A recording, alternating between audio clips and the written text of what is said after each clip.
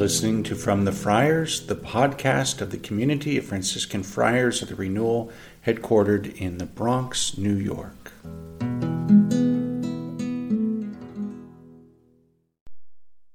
Lord give you his peace. Amen. Good morning, everyone.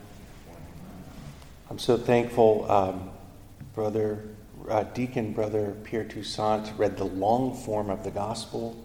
So we were chatting. There's a short form that's available today, and all the juicy parts are cut out. I don't know what they're thinking. So the long form had all the really good stuff, and so here we go. And then also I want to commend our Brother Gabriel, who chanted the responsorial song very nicely this morning in the same tone as the bells next door. Did you catch that? That's like a miracle. Like you were chanting at this tone, and halfway through the bells started going, and the bells were like dong, dong, same note. I was like, whoa, it's a grace at work here. So hopefully that grace will carry over into the homily here. This parable is so amazing. Jesus is, he's offering a commentary on history. And he's offering an insight into the meaning of life. Does it get any bigger than that? Whoa. And so he tells this parable about the king whose son, so the prince, is going to get married. And he's sending out, to invite people, and then people don't want to come, and they make excuses, and then some, they kill some of the servants, so then he doesn't send the servants to invite them. Then he sends the troops to, wipe them out and burn their village. Whoa. And then, we know the rest of the story. He sends the servants out to the streets and inviting everybody, good and bad, everybody, you're welcome, come on in. So now the wedding is on. The king comes in to greet the guests, and there's a guy there who doesn't have a wedding garment on. The Lord asks him about that, and the man he's silent. And he gets thrown into the outside where there's wailing and gnashing of teeth. So praying about that, there's a lot going on, huh? So I'm proposing that Jesus is not only offering a commentary on history, he's offering a commentary on the meaning of life.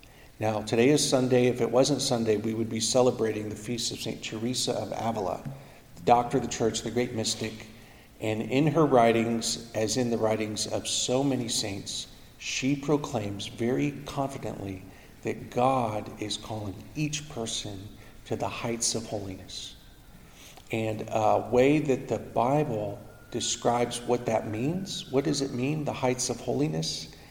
It's nuptial, it's marital. God is inviting each person to a union, to a relationship, to a communion that is, the best way to understand it is like the communion between husband and wife in marriage. That's why marriage is a sacrament. That's why marriage is a sign. And a little side note on that, the visionary from Fatima, Sister Lucia, had wrote a letter to an archbishop in Rome stating that Mary told her that the final battle will be over marriage, and the family. Okay, back to our main program. So, thinking about that, I was praying over this parable, and it was like you could understand it in the sense that, that God is not just inviting people, hey, come to the marriage of my son. God is inviting each person to their own wedding. If each person is, made in the image and likeness of God, we have the dignity, that the end game, the thing that we're all being invited to is somehow to be the bride of God himself, the marriage supper of the Lamb, all that eschatological stuff from the Bible, the book of Revelation, the very end of time when it's all said and done, when it's consummated and God is all in all, the church will be the bride of Christ. But each individual person, each individual soul is being invited to somehow be the spouse, the communion with God and bride. It's a little hard for us to understand as men. The religious sisters totally get this. So if that's what's true, let's interpret this parable in that light. God is inviting each person to their own wedding. And you know how girls are with their weddings, right? The dress is a really important part, the garment. And it needs to be special, and it needs to be beautiful. And it's not something that you would wear on other occasions. It's just worn that one day. And it's not something that you rent. Like the men, we rent the tuxedo or whatever, right? But the girl, she doesn't typically rent her wedding dress. It's like a special garment that's so special, and it's just for that one day. All of that is supposed to be speaking about the specialness and the dignity of a marriage, right? And the Catholic understanding what God has revealed in God's plan, that this is a one-time event, that it's indissoluble, and it's two become one flesh. What God has joined, let no one break asunder, and it's a sacrament, and it's, all of that theology that's there. I'm not going to go into it. But that garment, so the person who shows up on the other side without the wedding garment is a person who has rejected the plan of God. Kind of like Adam and Eve, that, before God barred them from the garden, they ran from him. God's confirming what they've decided to do. The same is true for the souls that are damned. They are denying God. They don't want to be married to him. They don't want God in their life. And that's why I'm always a little nervous. People who are living their life as if God doesn't exist. What do you think's going to happen when you die and you come before God and you see, oh, snap, God does exist, and that you lived a life where you did not seek him, you rejected him? Well, what do you think's going to happen? You don't want to be married to God. You don't want God to be all in all. You reject him. And so God honors that rejection, as sad as that is. And that's what hell is all about, the damned souls. They've rejected God, and God's not going to force his love and his mercy and his forgiveness upon them. We all know that. So that's the first point, is that not only is God, what is the meaning of our life? Where is this whole thing heading? We are heading towards a wedding. And not only are we heading towards a wedding, we're heading to our own wedding, where we're being invited to be united with God himself.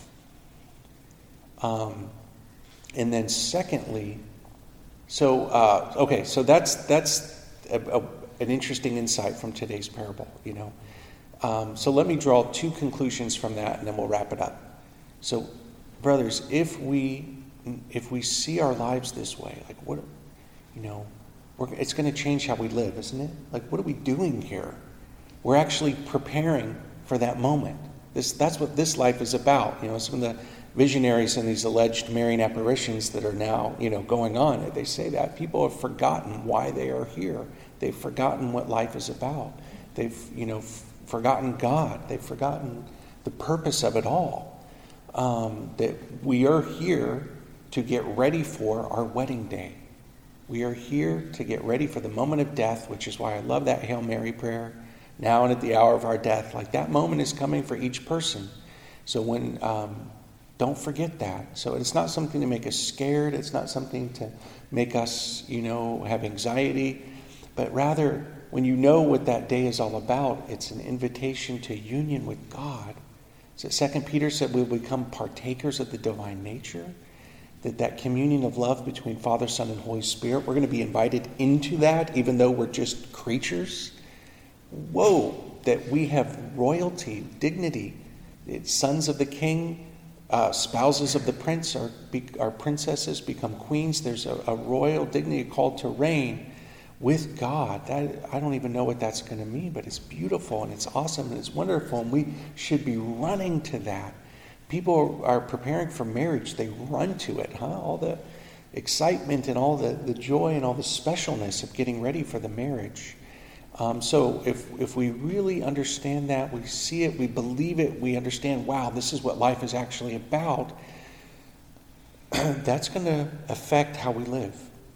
Our life of prayer, our priorities, the choices we make, what we do, what we don't do, the kind of persons we become, whether or not we strive to live with God as our all. So yeah. And then the second takeaway, brothers, is our life of ministry. These servants are going out to invite people to the marriage. That's a paradigm for how we evangelize. When we approach people, we're ministering to them in all the different ways we do ministry. Do we approach people in a way that, hey, I'm inviting you to a marriage. I'm inviting you to a wedding banquet.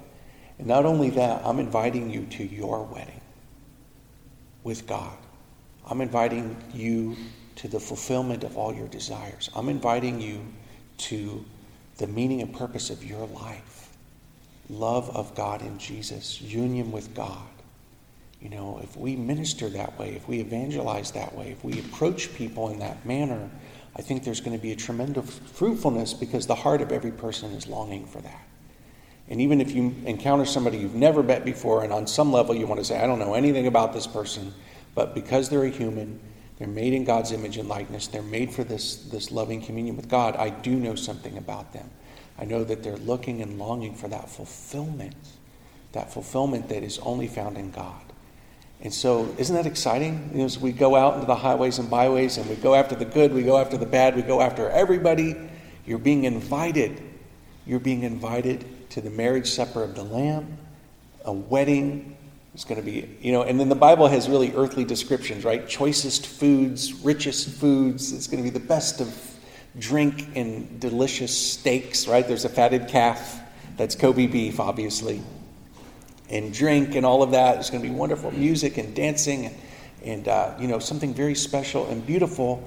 And not only that, I mean, who wouldn't want to go to that, right? So the goodness and the beauty of heaven draw the heart. But then guess what? You show up and you find out that it's actually your own wedding. That God himself is proposing to you like a young man would propose to that special girl. You are so special to me that I'm inviting you. I'm inviting you to a unique and incredible relationship that's spousal, it's nuptial, it's union in love. This is amazing. This is amazing. So, brothers, we pray for that grace to be more aware that this is what life is about. This is our calling. This is what the dignity and the royalty that we have in our identity in Christ. And then as we minister to others, that this is their value, this is their dignity, and that as we proclaim the gospel, we proclaim the good news of salvation in Jesus Christ to each person, we proclaim it in a manner that is that's recognizing what's in the heart, that value, that dignity, that love, that purpose, that God is inviting you.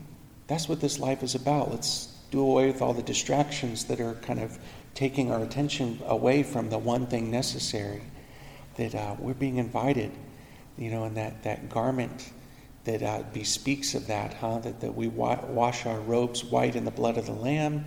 The garment in the Bible in some ways symbolizes the good deeds that we do, and we cooperate with his grace. The opening prayer, we prayed something really beautiful. May God's grace precede and follow, as he leads us along in this life. Our days are numbered. Our time is short. We live for Christ, and we give him everything. And let's pray for that grace this day. Amen. We hope you've enjoyed listening. Please visit us on our website, franciscanfriars.com, or follow us on social media, CFR_Franciscans. God bless you.